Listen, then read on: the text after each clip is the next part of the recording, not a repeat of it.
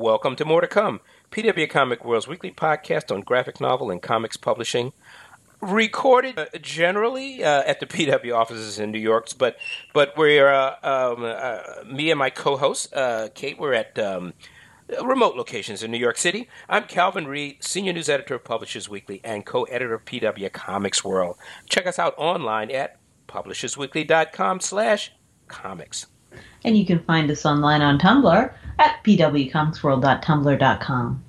And don't forget, you can subscribe to More to Come on iTunes and on Facebook. We're at facebook.com/PW Comics World. Okay, this week on More to Come, comics and graphic novel sales. Also, we're going to look at John Ridley's The Other History of DC, a new behind-the-scenes look at the social history of DC characters. We're going to look at a couple of new, newly inducted inductees into the Will Eisner Hall of Fame, and we're also going to we'll have a little report from the Angoulême, the great European comics festival. So let's just let you know, listeners, Heidi is not with us, as you may have noticed. Yes. Why? Because she is at Angoulême. Yes, she had the good fortune to return. This is, I think, her second time going to Angoulême. And for those of you who don't know, this is the great. I mean, if you want to think of it in terms of something, the San Diego Comic-Con of Europe. It's an annual festival, takes over a medieval town in the south of France for 4 or 5 days. It's truly extraordinary. I had a chance to go in 2016 myself. It really we hear about the French loving comics. Until you go to Angoulême, you really don't understand the full impact of what that means. The French really love comics, all kinds of comics, and it's reflected in Angoulême. So we'll have a report from Heidi on her first few days. Yes, and Angoulême is very scenic. It's sort of like if France's San Diego Comic-Con were held in Sundance. Yes, like yes, that. Absolutely. Yeah, it's a very different kind of town than San Diego. That's for sure. Yeah. So no convention center. Yes, absolutely. So, but first, let's take a look at comics and graphic novel sales. I mean, I'm going to talk a little bit about the book market, but I mean, what are we seeing in the direct market? What we're seeing in the direct market is that it's not the best, but Marvel, while they had the #1 book with Marvel Legacy, they had a drop-off after that. Yeah. A very significant drop-off. And neither of the big two is having the strongest couple months ever. Uh-huh. Well, this seems to be a continuing story. I mean, DC has a couple of hits, apparently. I mean, DC has a stronger mid-list. Mm-hmm. Whereas Marvel has way, way more titles in the 25,000 to 20,000 death range. Mm-hmm. Yeah, I mean, those are titles most likely to be canceled, aren't they? Wow. Yeah. Yeah. You have failed me. Well, yeah, I mean, they're the top levels. I mean, comics can get up around 70 or 80,000. Comics can get up to 100,000, but they seem to tend to go above that. Far fewer than they used to do that. Yeah, they don't do it quite as often as they used to. Now, I have actually been reading Doomsday Clock, which is very interesting. I don't know if you've read it. Why don't you tell us a little bit about what Doomsday Clock is? Well, it is essentially a sequel to Watchmen. And just by saying that, I'm shocked that a lightning bolt from Alan Moore doesn't strike me you to a crisp. Written by Jeff Johns, the chief creative officer at DC Comics, DC Entertainment. I think the art's by Gary Frank, and it's as Jeff Johns showed in Rebirth. He's a very clever guy, and he can really stitch together disparate continuities. And so this is, as I read it, he's the crossover king. He's a crossover king, and this isn't really, and in some ways this is the ultimate crossover because he's stitching together the universes of Watchmen with the DC universe. He is bringing them together. I mean, obviously he started this in Rebirth, but and Doomsday Clock is really you know, the The payoff. mutated baby that has resulted. I mean, I don't know if I don't want to I don't want to give him any spoilers, but he's kind of set them up. And I guess this is a long-going legacy in DC Comics. Everything is a different world that you go to, and he has the characters from Watchmen crossing over into the world of the DC universe to get the heroes of the DCU to save the doomed world, the doomed universe of Watchmen. So I'll leave it at that. It has got very good artwork, and it's pretty compelling. Once you start into it, you do.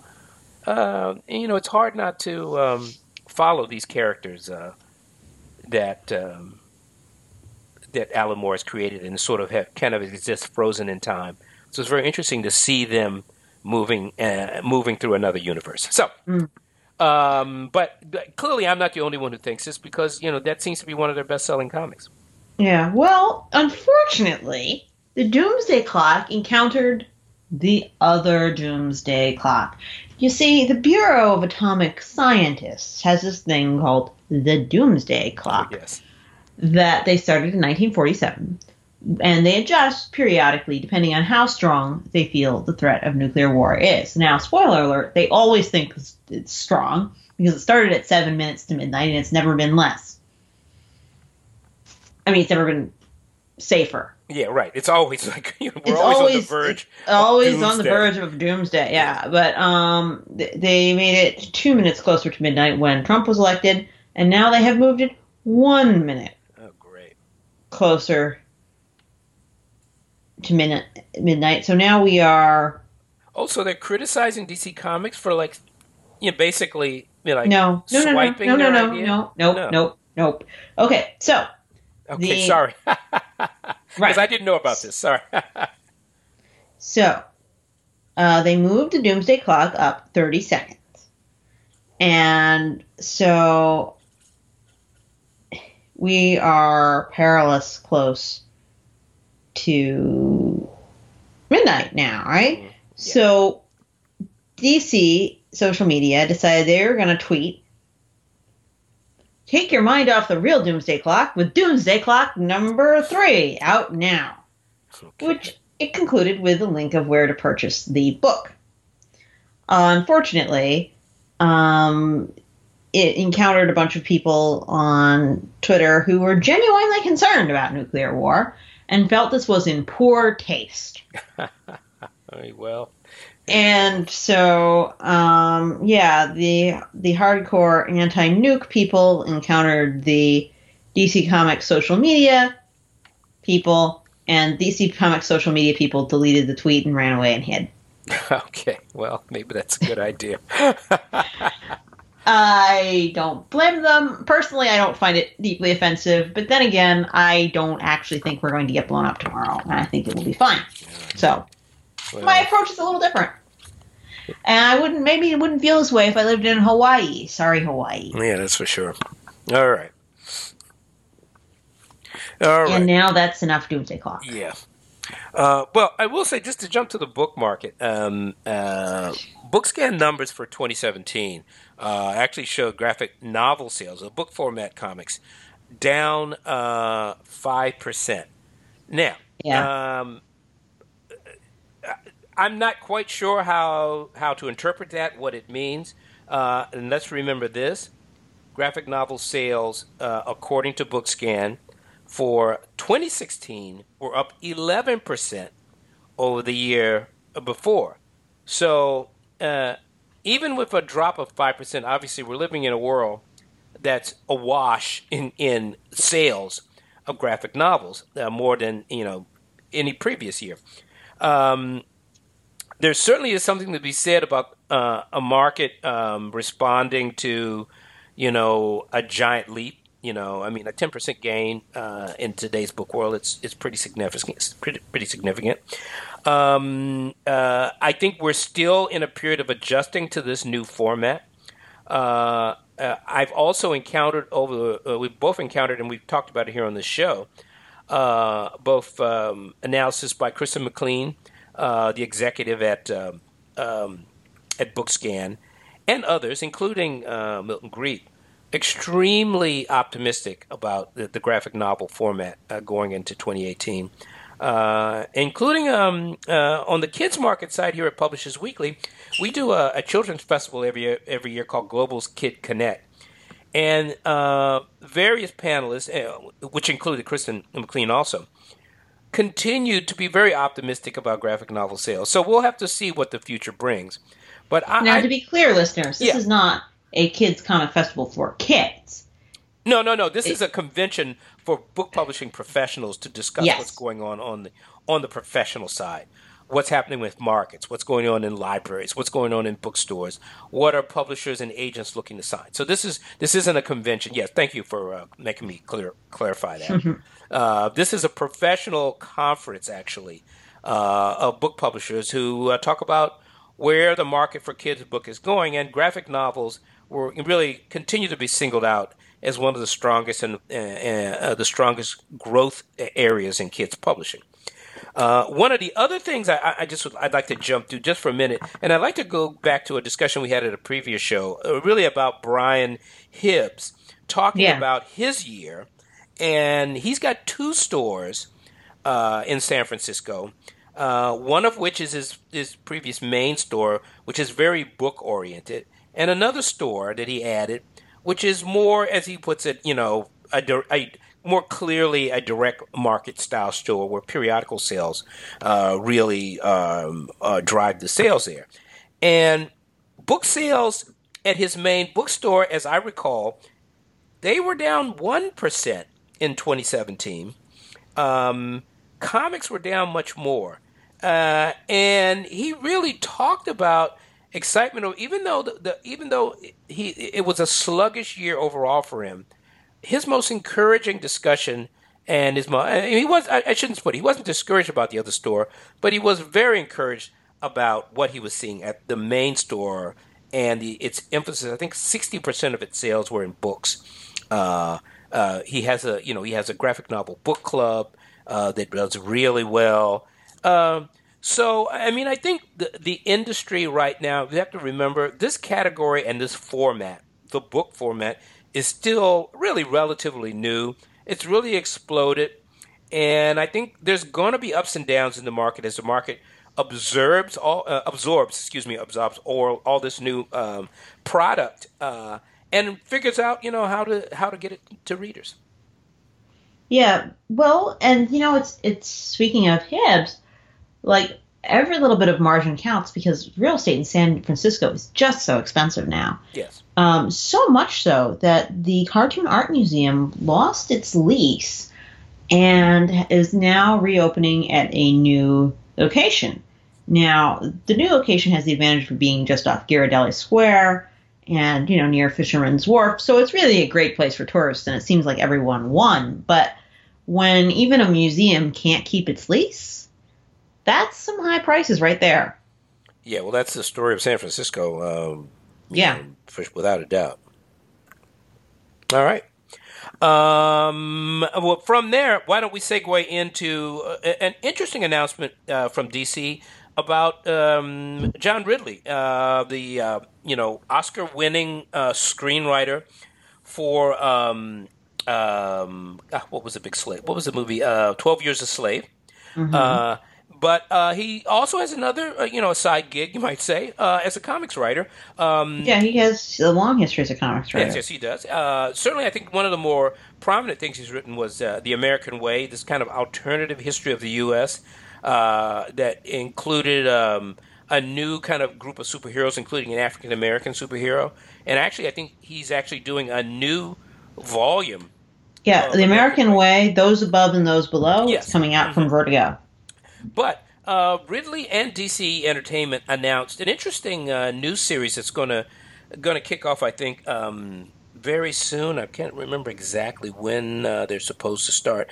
I think in the springtime. But it's called The Other History of the DC Universe.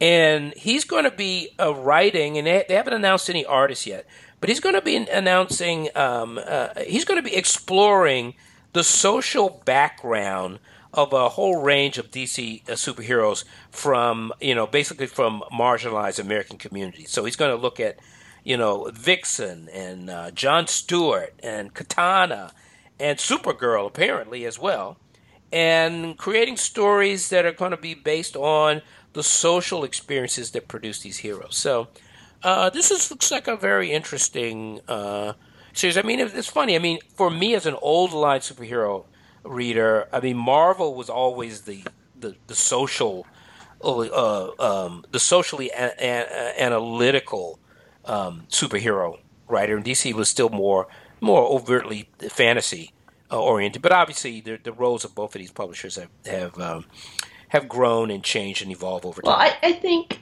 DC tends to work more in mythic metaphor. Yes. Whereas Marvel tends to have like a lot of characters' personal lives outside of the costumes, being like, "Gosh, I just can't pay my rent." Yeah.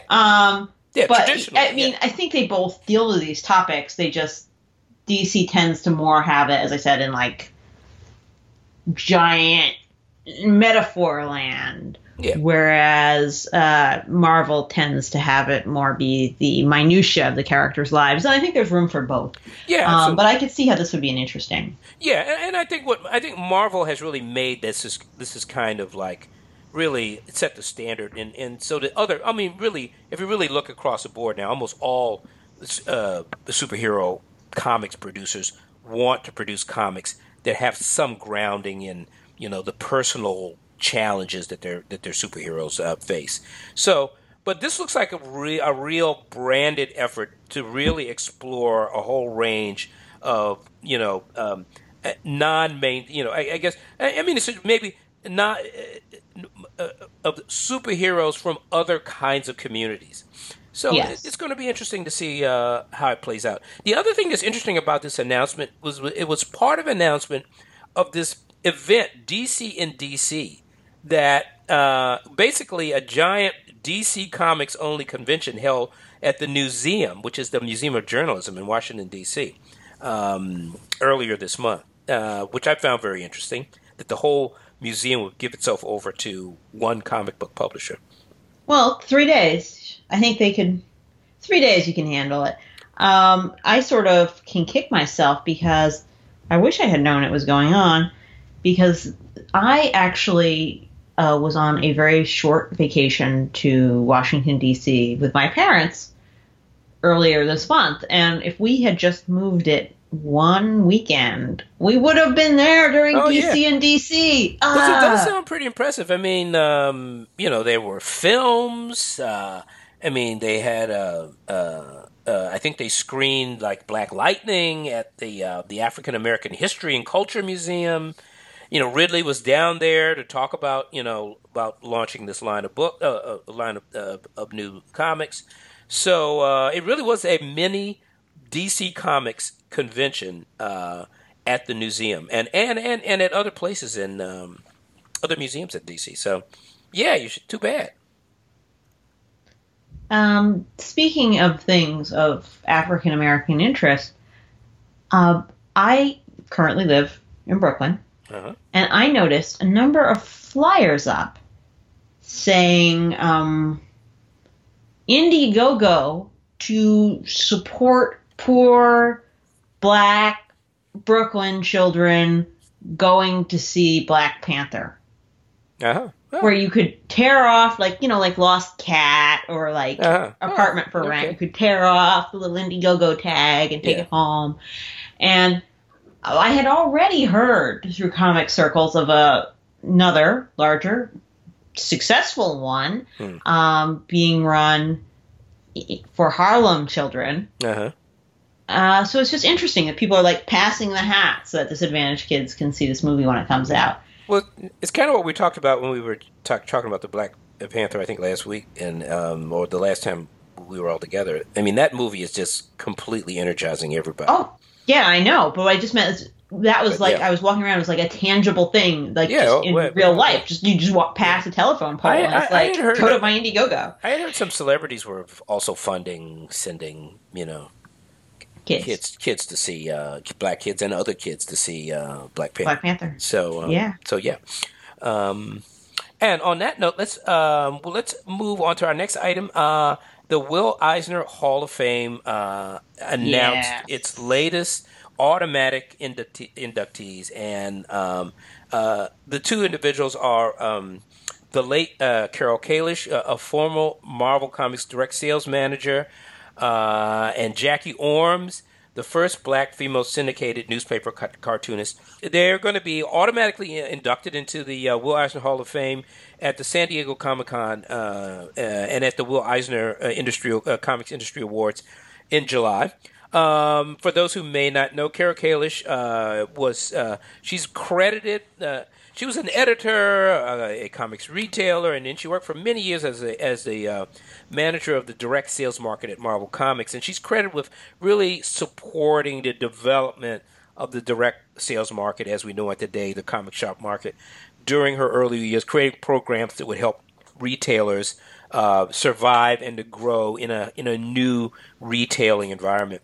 And Jackie Orms is a legendary black female cartoonist. She started a comic strip called Dixie in Harlem that first appeared in the Pittsburgh Courier in 1937. This was one of the black newspapers of the time. And the comic strip starred Torchy Brown, a female and stylish female black heroine who went for adventures all over the place. And so congratulations to the families and the estates of both of them. Yeah, and that wasn't her only comic either. There were other things too. She then did Candy, which was a single panel humor strip. Cool. Patty, Joe, and Ginger, which was another single panel strip. And it also ran for 11 years. And then was like a doll too. She was early merchandising.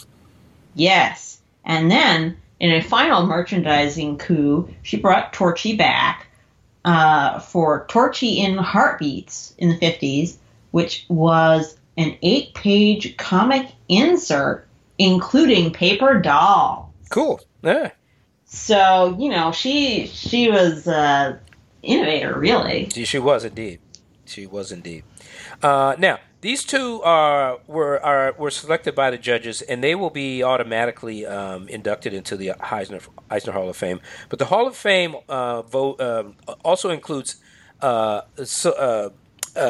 nominees who are voted in. So there were 16 nominees this year, of which 6 are women. Okay, good, because I actually did not count it up, so I didn't know that. And I don't have all of the names in front of me. I have them. Okay, well, good. Go ahead then. Now, a lot of these names I recognize, and some of them I admit I don't. And right. Calvin, you can fill our listeners in. So we've got...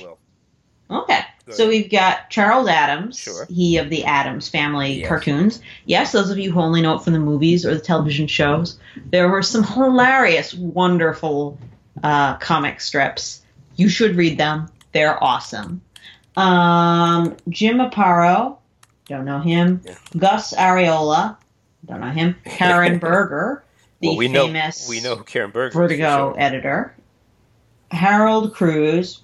Harold Cruz is really the great underground gay comics artist. One of his best known works is Stuck Rubber Baby. Oh, he was Stuck Rubber Baby. A pioneering work that looked at the both the civil rights movement and the gay rights movement in the 1960s. Really a great work, and he's much deserved nominee. Carlos Ezquerra. Okay. Mm-hmm.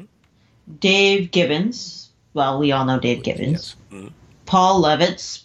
Yes. I guess. Former president of DC Comics. Yes. I mean, he's definitely a historical figure. Yes. And he's a writer and an editor writer as well. He's a comics writer, but he's also a historian, a teacher. Tarpe Mills. Francois Mouly, who is currently and has been for many years, the art and comics director at The New Yorker. Yes, and she's a co-editor of The Raw and the wife of Art Spiegelman. Yeah, I didn't think art needed a mention here. Art gets mentioned enough. That's right. Thomas Nash. The 19th century cartoonist. Yes, he's a little late to be. I was like, Thomas See, right Nash, there, but he's yeah, been see what dead I'm for an awful long time. He's not already in there? Yeah. Lily Renee, Peter Phillips, Posey Simmons, Rumiko Takahashi. Yeah, and Posey Simmons, of course, is a great, a British cartoonist, graphic novel artist. Yeah. John Wagner and S. Clay Wilson. Yeah, of the underground comics. Yeah, well, I will be rooting very hard for Rumiko Takahashi, for Karen Berger, and for Charles Adams. I think they all richly deserve a place in there. Rumiko Takahashi should have also been in. She should have been in there a long time ago. And frankly, Posey Simmons as well. Great. And on that note, we're going to have a recorded report from Heidi MacDonald in Angoulême, but we'd like to congratulate actually Richard Corbin, the great underground cartoonist, who won the Grand Prix d'Angoulême. This is the grand prize of the Angoulême Festival. So congratulations to him.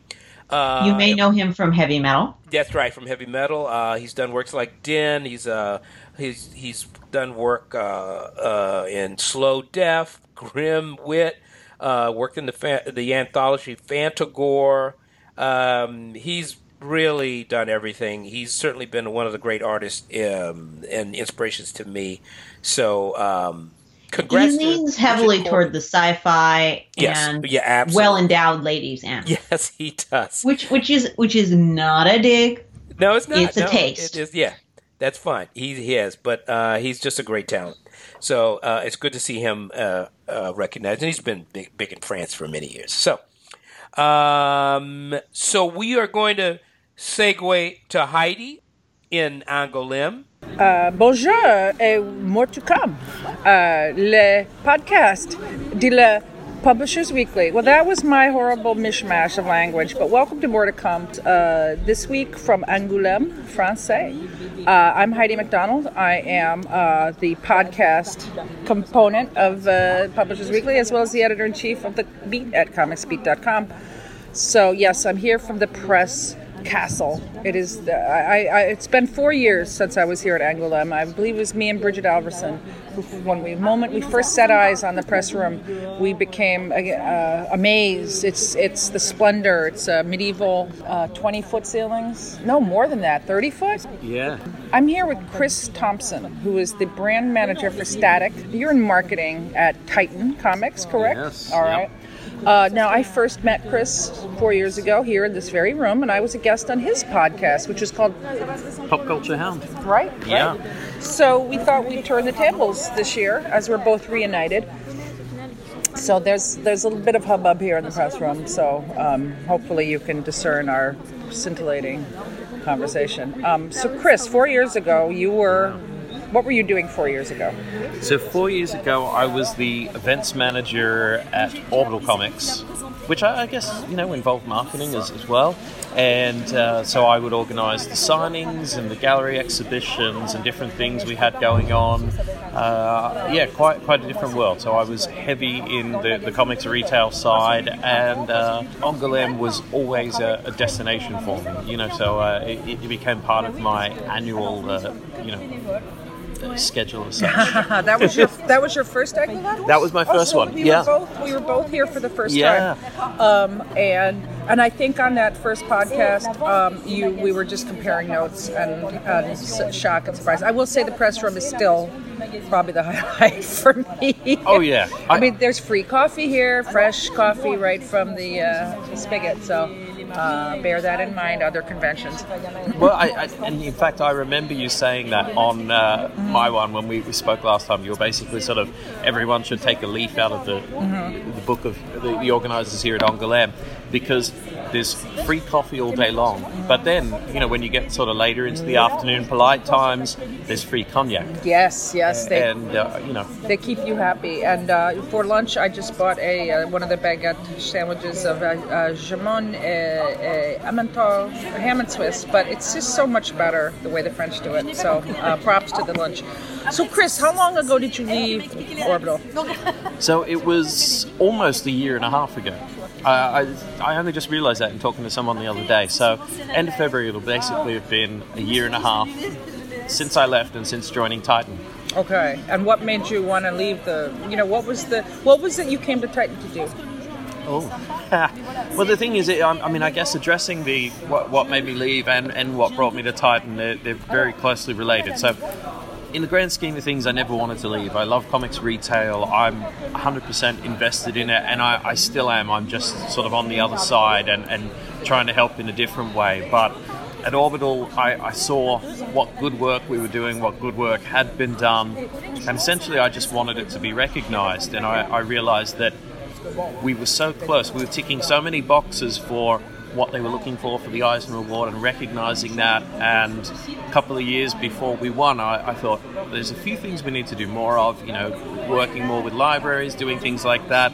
And so I started actually just, approaching libraries, giving talks and different things. Yes, the libraries. Yeah, so I wouldn't call it mercenary, but there was certainly a plan in place to address the shortcomings and to make the store more well-rounded. And so, I spent a couple of years doing that. And yeah, so 2016, I had the pleasure of being in San Diego, being able to collect the award for the shop. Mm-hmm. Yes, it won the Will Eisner Spirit of Retailing Award that year. Yes, yeah. So that was a huge privilege. Even just making it to, nominations were great, but you can nominate yourself, which is what I've done. However, actually getting to be a finalist was, already enough. Let alone winning. I didn't, know that was going to happen for us. But I had this terrible realization, actually, as I got off the plane in San Diego and arrived.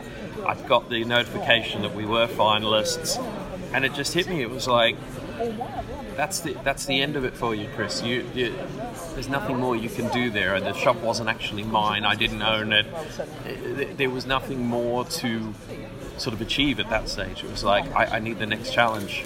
Ah, yes. And so it was a bittersweet moment because it's sort of, in doing so well at my job, I kind of negated it. Which I guess is the best thing you can do, but also the worst if it's something you love. And so it was, how do I take that to the next stage? And so actually, at San Diego, I went and spoke to the folks at Titan and was like, what do you think? Is there room? Is there something I can do here? Because I feel like, I've tackled the retail side, but going to publishing, there was a lot more to be able to do and to be able to work with retailers still and help them. So I kind of feel like I'm working from a different side, but I still very much work with retail and comics retail, and I believe in the direct market. Yeah. Well, I just remembered another funny thing about that year is that I was one of the judges. Yes, you were. Yeah, and I remember we were on a panel together. So the judging takes place Tuesday during the day, and we did pick Orbital as the winner. And then you and I were on a panel Thursday morning, and you were so excited about the award, and I had to bite my tongue. Like, I had to, because of course they weren't announced till Friday night, and I remember being like, oh God, don't let it slip. I think I might have said something like, oh, I think you got a good shot, or something like that. But yeah, I'm terrible at keeping secrets, so. Well, I remember. Certain secrets, yes. It was so weird because at the panel, you didn't say much to me at all, and I was like, strange, Heidi's just kind of basically ignoring me. I was like, that's... Yeah, that was because I was terrified of letting it. Yeah, and then on the Friday night afterwards, you came up to me and, you were like, I'm sorry, I just couldn't say anything. I didn't trust myself, it all made sense. Yes, that's right. Well, I want to ask you a little about Orbital, because I do remember as a judge, you would, basically as a Spirit of Retailing, the store is required to submit a package that shows their outreach and their press and everything. I mean, it's quite extensive, The day of judging was long. There was quite a few stores, 20 stores or so that we had to go through. So it was quite a taxing day. And, Orbital obviously had a great presentation. Several shops did, though. Yeah. But you did, I think the things the judges were looking for was a store that really was very well-rounded. And Orbital absolutely had a reputation, though, for being in London really a store that had fantastic events, obviously. Credit to you. But like a wide range of the kind of material that you promoted, right? Yeah. I mean, it wasn't just superhero stuff. No. I mean, that's one of the great things about the shop. We had, I say we, it's like in my head, I'm still there, and always will be. But we have such a great selection. Even when you look at a comic shop, what they put up front and what they present when you first walk into, to me, that says what kind of a shop they are. So you go to some and it's just merch and toys and whatever. You walk into Orbital and there's your comics front and center, right up front. We always sort of, we would sit in the meetings discussing what we're going to order from the previous catalog, and it was always about having a diverse range. And it wasn't just, Marvel, DC, or, top 5 publishers or whatever. We would really look for interesting stuff and things that we could sell. I mean, the problem of the direct market is everything is firm sale, so you have to be so careful about it. But I think we were committed, and I still am, to hand selling and that idea of promoting the things that you like and that are valuable and that are good. And you would walk into Orbital, for those who haven't been in. We had a side room that we called the West Wing, where you would, it's perfect, and it is actually to the west as well. And in there you would find sort of the less standard non-superhero fare. So you could find all your mainstream publishers out on the floor, but then in there you had all your other publishers as well as a huge small press section. Yeah. And, actually, another former Orbital employee is Rosie Marks. Yes. Who wrote a really great series for The Beat about selling material. She was working there, and hand selling and that sort of thing. We're like, what, how to do that kind of outreach. So exactly. Obviously, a big that was a big focus of what and what they still do. So. And she was great at that. It was like being able to relate to customers where they're at, finding what it is that they like in other spheres, and then being able to connect them to the right comics. It's kind of a joy. That was the great thing, is everyone had specialties. Like, I think everyone's pretty good across the board, but if there would be someone to cover any topic and any kind of customer there. And I feel, though, that even in the past 4 years, like even 4 years ago, I feel like it's just gotten so much better and easier in comics. Like so much great material has come out, and in the past, in 2017, like the big breakout book was My Favorite Thing is Monsters, which is we've talked about it endlessly on this podcast, so I won't. But I mean, just this kind of out of left field, hard to describe, and yet instantly brilliant book about child. It's like To Kill a Mockingbird, really, set in Chicago, and just the range of material. Yeah. And that is available. But let's, now segue time. Yes. So the Static Press. Okay. Yeah. Now, we also just wrote about this on The Beat, and we did a whole week of previews. So cross promo. Check out The Beat's Static Weeks, because we have like previews of the books that you have coming out. But what is Static Press? So Static Press is the imprint for, I would say world comics at Titan. So, Titan Comics has been known for putting out translated material for years now. And even going back to when Titan very first started, and they were doing reprints of 2000 AD and putting together things that hadn't been collected back in the 80s. They were doing Mobius and Bilal, and some of those editions are still the only versions available in English. They're impossible to get. Yes. I have most of the Mobius ones, and I treasure them, but they're worth a fortune. And trying to get the ones I don't have, I was actually sort of sniffing around the offices trying to see if there was any of them around, so I could fill my gaps. And there are not. They're rare as hen's teeth. But so we wanted to build on that history, but in terms of actually being able to really market it and present it to people, we needed to have an umbrella it came under, because there was a lot of good books that were just sort of slipping under the radar. It was like, what do we do?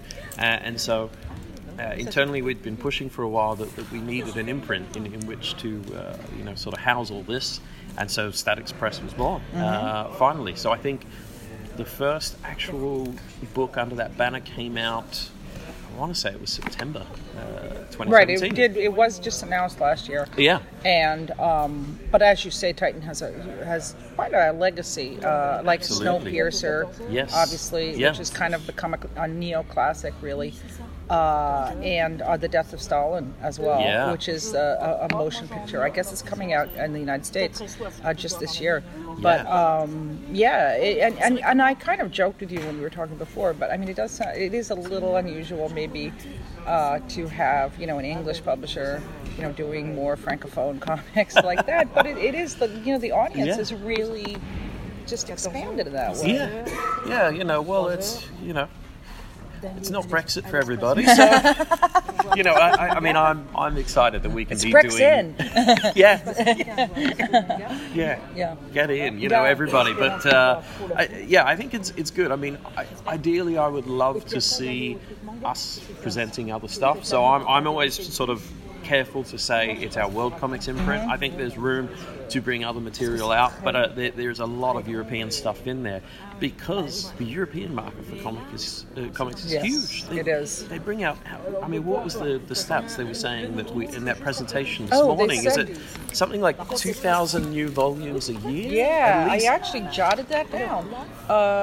It said that 5,300 comics were in print in France, and that 4,500 in the United States and Japan. So, the Francophone, market is absolutely immense. And then the numbers that they do, like they were sort of talking about compared to other forms of, basically other types of books. So, comics were selling...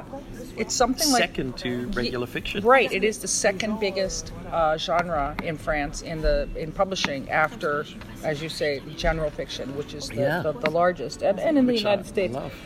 So they love their comics, but I think.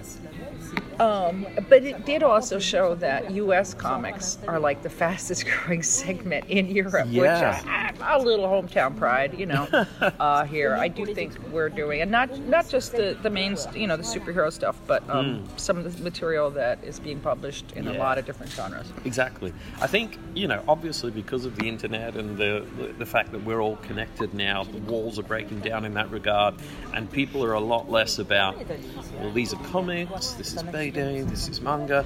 It's less about those categories, and it's all comics, whatever you call it, where you're from, but it's essentially globally it's being just embraced as all the same thing, which is great. So you sort of just have this global comics market. Right. And go on. No, I was just going to say, which I love. I mean, it gets me so excited. And it is I think just the boundaries are breaking down so much, and even here at Angoulême, I will say that the English-speaking contingent is really growing here, and more and more I've run into like Chris Butcher from TCAF and Viz.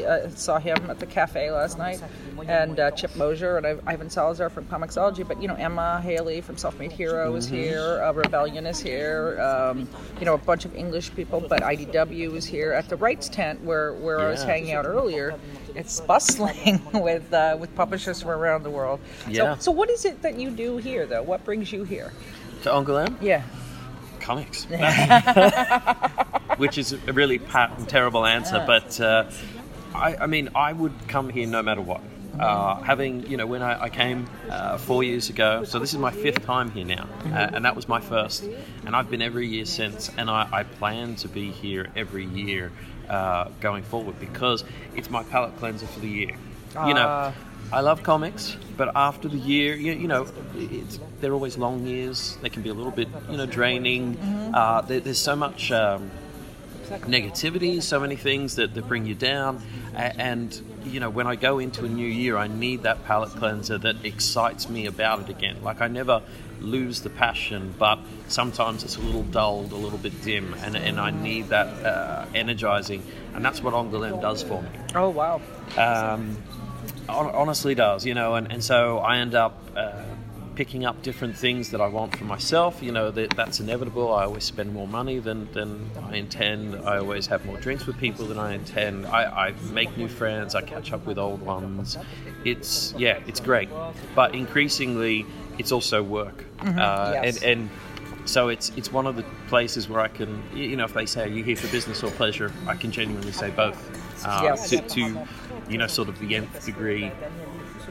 When I was with Orbital, it was very much about spreading the word about the shop, and that it became sort of a global presence, that this independent shop in London would be known beyond, and I think we've achieved that. And now with Titan, and particularly with having the Static imprint that people are starting to recognize and actually be able to latch onto, promoting that, and then meeting basically my French counterparts here and tying in with them and going, right, how do we spread the word about this stuff further? And there's a lot more cooperation happening, talking to the guys from Casterman about Snowpiercer, as you mentioned before.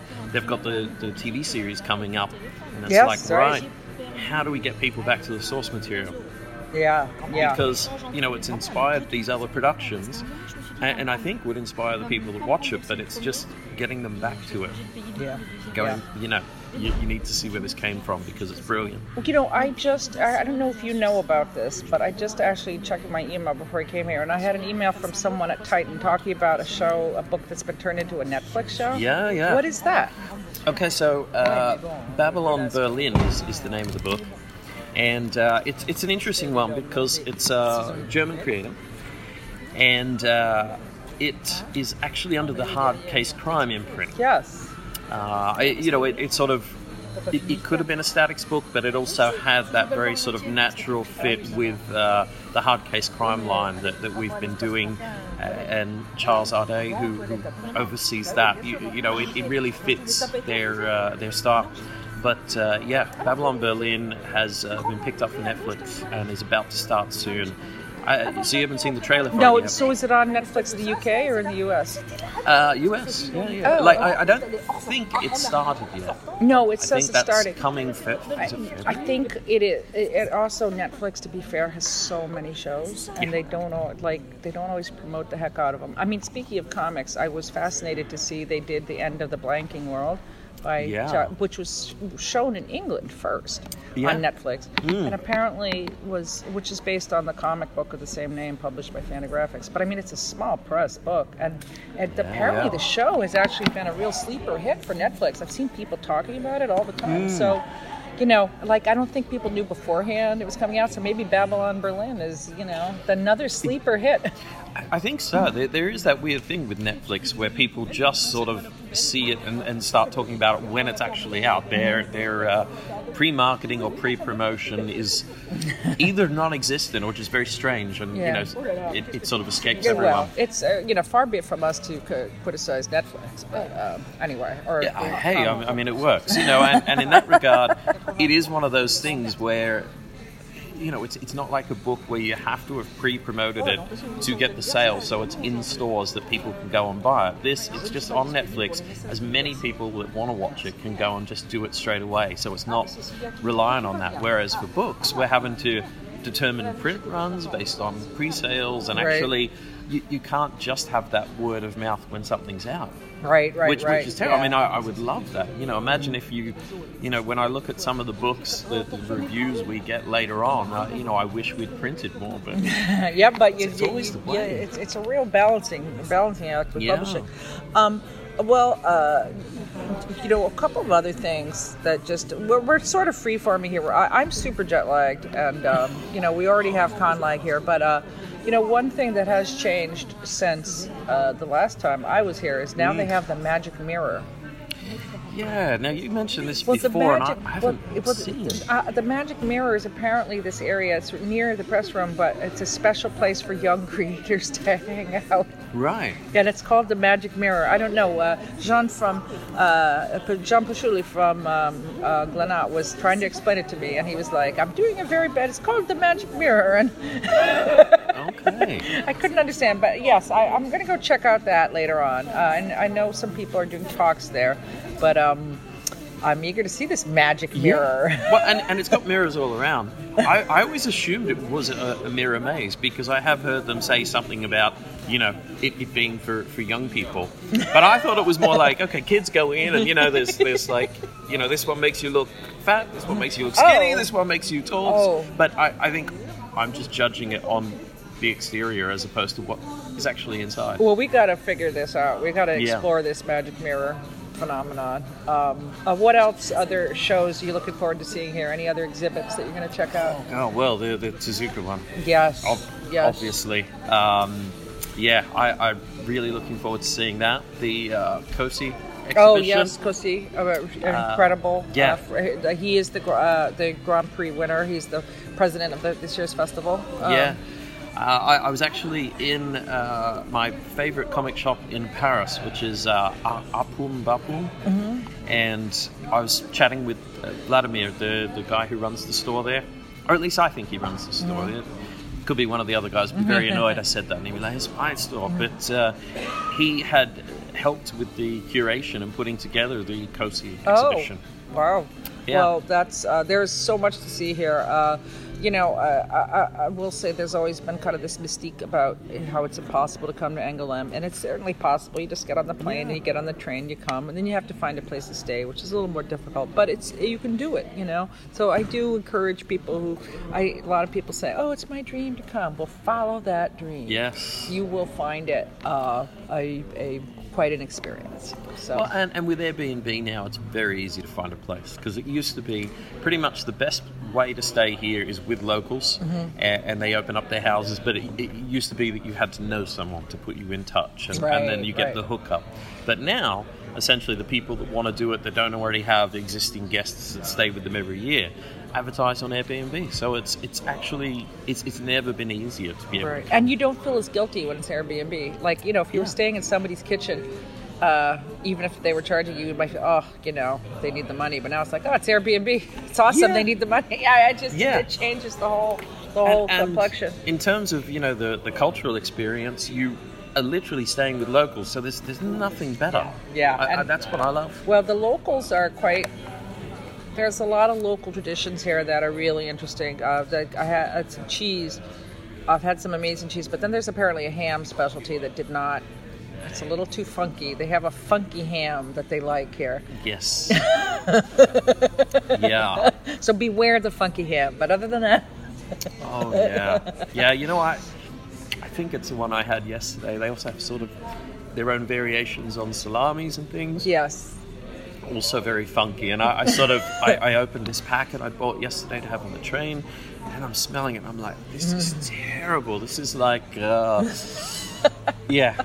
was trying to think of how to say wet sock in French, but yeah, I didn't come up with the answer, by the way, but that was what it smelled like. It was terrible, and it tastes great, but you still sort of, there's a correlation between smell and taste, and I'm like, how is it that I cannot handle the smell, yet somehow I'm still eating this? Yes, well, once you just cold your nose and you eat it, and it all goes on very well. So when in France. Yes, absolutely.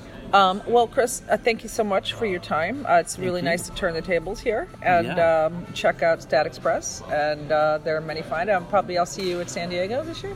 I really hope so. All right, well, it's overdue to come back. Somewhere along the trail we shall meet again. So until next time, there'll be more to come. And that was great, Calvin. Yeah, absolutely. And now the news briefs. T-Boy, the Vietnamese woman, the Vietnamese American woman who created The Best We Could Do, the graphic memoir published by Abrams Comics Art about her family's harrowing journey from wartime Vietnam to the United States, has been nominated for the National Book Critics Circle Award in the autobiography category. Congratulations to T. Boy. The National Book Critics Circle is the other great American book publishing award alongside the National Book Awards. And it'll be awarded in March at a ceremony here in New York City. So it was the only graphic novel, nominated by the NBCC. So much congratulations to T-Boy and to Abrams. Yes. So as you may know, listeners, DC has an important anniversary coming up. Action Comics 1000, which is the 1000th issue of Action Comics, the title that brought on Superman. There are two notable things that they have now announced, which is that Brian Michael Bendis, the very popular, long-running Marvel writer who has just switched over to DC in November, has announced that his DC debut will be in Action Comics 1000, which will be an anthology issue. And so it will be him, and the illustration will be by DC Comics co-publisher and 90s superstar artist Jim Lee. But he will be in good company, and indeed outshined by the fact that there will be an unpublished Siegel and Schuster story in it as well. 12-page, which has an interesting bit of backstory behind it that really reads like what was going on here, we don't even know. In that somehow or other there was a 12-page Siegel and Schuster story that DC never got around to publishing. And they say, oh, well, sometimes DC would hand out art to visiting children and tourists. Well, somehow or other, a young Marv Wolfman took the tour and somehow laid hands on this 12-page story, which is a great deal longer than just one piece of art, may I tell you. Somehow this came into the hands of Mark Wolfman, and he sat on it for years. For decades. But he has brought it out from his archives, and it will now finally see the light of day. Thank you at long last. But that should be very interesting to see. Look, if I could just throw one other thing. I mean, there's going to be a periodical issue of this, but there's also going to be a 400-page hardcover edition of this also that should be really special. This is going to include essays by Paul Levitz, by Jules Pfeiffer, novelist Tom DeHaven, the great comics and pop culture historian David Haydu, Gene Yang, as well as collections of stories from over the years. So this is, it's going to be a periodical issue, but it's also going to be sort of a landmark deluxe hardcover also. So that'll also be out in April. So after 10 years of the Marvel Cinematic Universe, they finally are actually moving toward creating a Black Widow movie. They are hiring screenwriter Jac Schaeffer. Now that's Jack, J-A-C. She's female, who wrote Timer and has written a number of Blacklist screenplays. Now, when you say Blacklist, you may think, oh, nobody wants to watch it. It's the other Blacklist. There's a blacklist of screenplays that people in Hollywood think are amazing, but which have not been made into movies yet. She's one of those people. Cool. So they've hired her to make Black Widow the script, and then Marvel will decide whether or not to produce it. Cool. Marvel, make this movie. Yes. And another studio is already making quote-unquote Red Sparrow, starring Jennifer Lawrence. You can see, listeners, my little air quotes as I say Red Sparrow, which is also about a young Russian woman trained to deceive and take on other identities in order to be a spy. The directors swear up and down they have never heard of Black Widow and have no idea what anyone's talking about. But we don't believe them. We don't believe them because it's got color name, animal name, and the same basic profile. Yeah, come on, guys. Not that will in any way stop or the need for a Black Widow movie, but I think maybe seeing someone else making their own off-brand Black Widow movie with a big name star, Jennifer Lawrence, may have maybe lit a fire under Marvel. So it's been a bit of a slow week here in the United States for comics, but there will be definitely more to come.